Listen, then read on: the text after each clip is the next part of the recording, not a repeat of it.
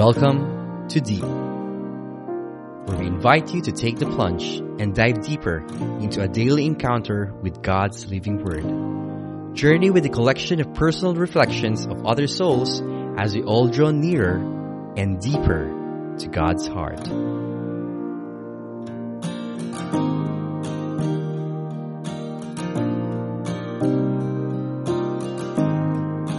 Hi everyone, welcome to another Thankful Thursday here in Deep. This is Diane, and the Gospel that we are reflecting on today is from the book of Matthew, chapter 24, verse 42 to verse 51. Jesus said to his disciples, "Stay awake, for you do not know on which day your Lord will come.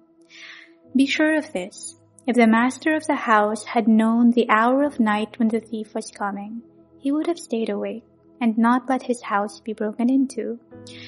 So too, you also must be prepared, for at an hour you do not expect, the Son of Man will come.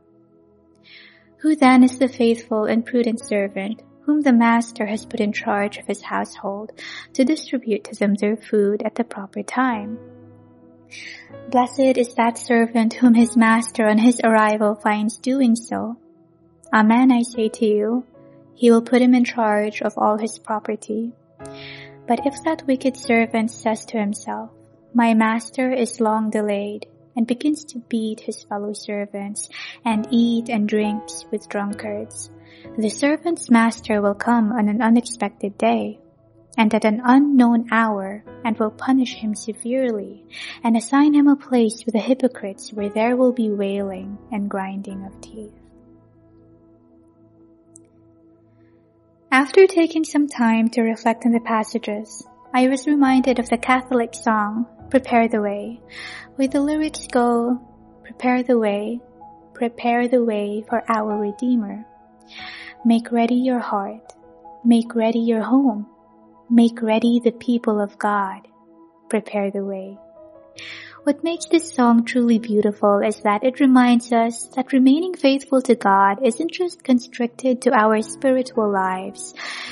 It also reminds us that living in faith also involves how we live our lives and treat the people around us.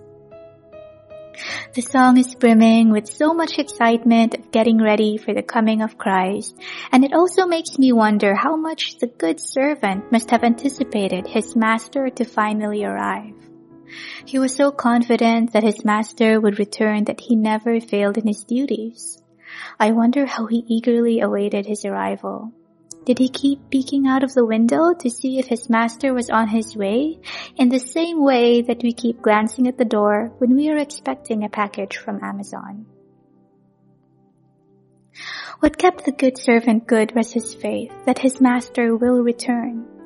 But the gospel also warns us of what might happen if ever we slowly begin to lose our faith, by mentioning the wicked servant. In many ways, we all strive to be like the good servant, but sometimes it can be very difficult to remain faithful. Especially now that we're facing a pandemic, we find ourselves worrying about our current situation, our families back home in the Philippines, and wondering when this situation will ever end. We get so focused on our problems that we begin to have this constant state of anxiety. It becomes difficult to feel the presence of Christ. Brothers and sisters, the gospel for today encourages us to remain faithful and to remain alert, because we don't know when Christ will come again.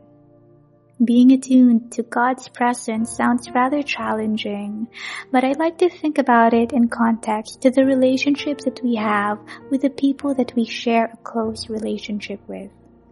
For example, when I was younger, my parents had this knack of knowing whether I had a bad day at school and I was feeling sad. It was almost like they had an invisible radar, which could only have been formed by the close relationship that a parent shares with their child. Similarly, it is through a close relationship with Christ that we will be able to maintain our faith and be attuned to His presence despite the challenges that life has to offer.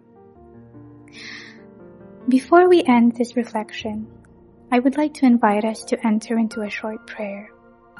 In the name of the Father, and of the Son, and of the Holy Spirit.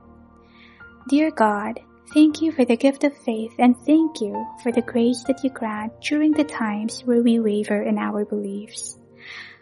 Please grant us the peace that comes through faith, and please protect our hearts and our minds from anything that would destroy our relationship with you, so that we may be like the good servant that is mentioned in the Gospel. We also pray for our brothers and sisters who are currently struggling in faith, and for those who have turned their backs from you, that their faith will be rekindled and that they may return to you. Amen.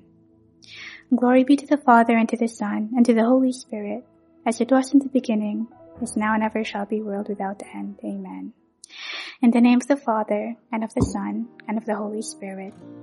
Amen. Thanks for sharing another Thankful Thursday with us. This is Diane, and have a wonderful Thankful Thursday. God bless.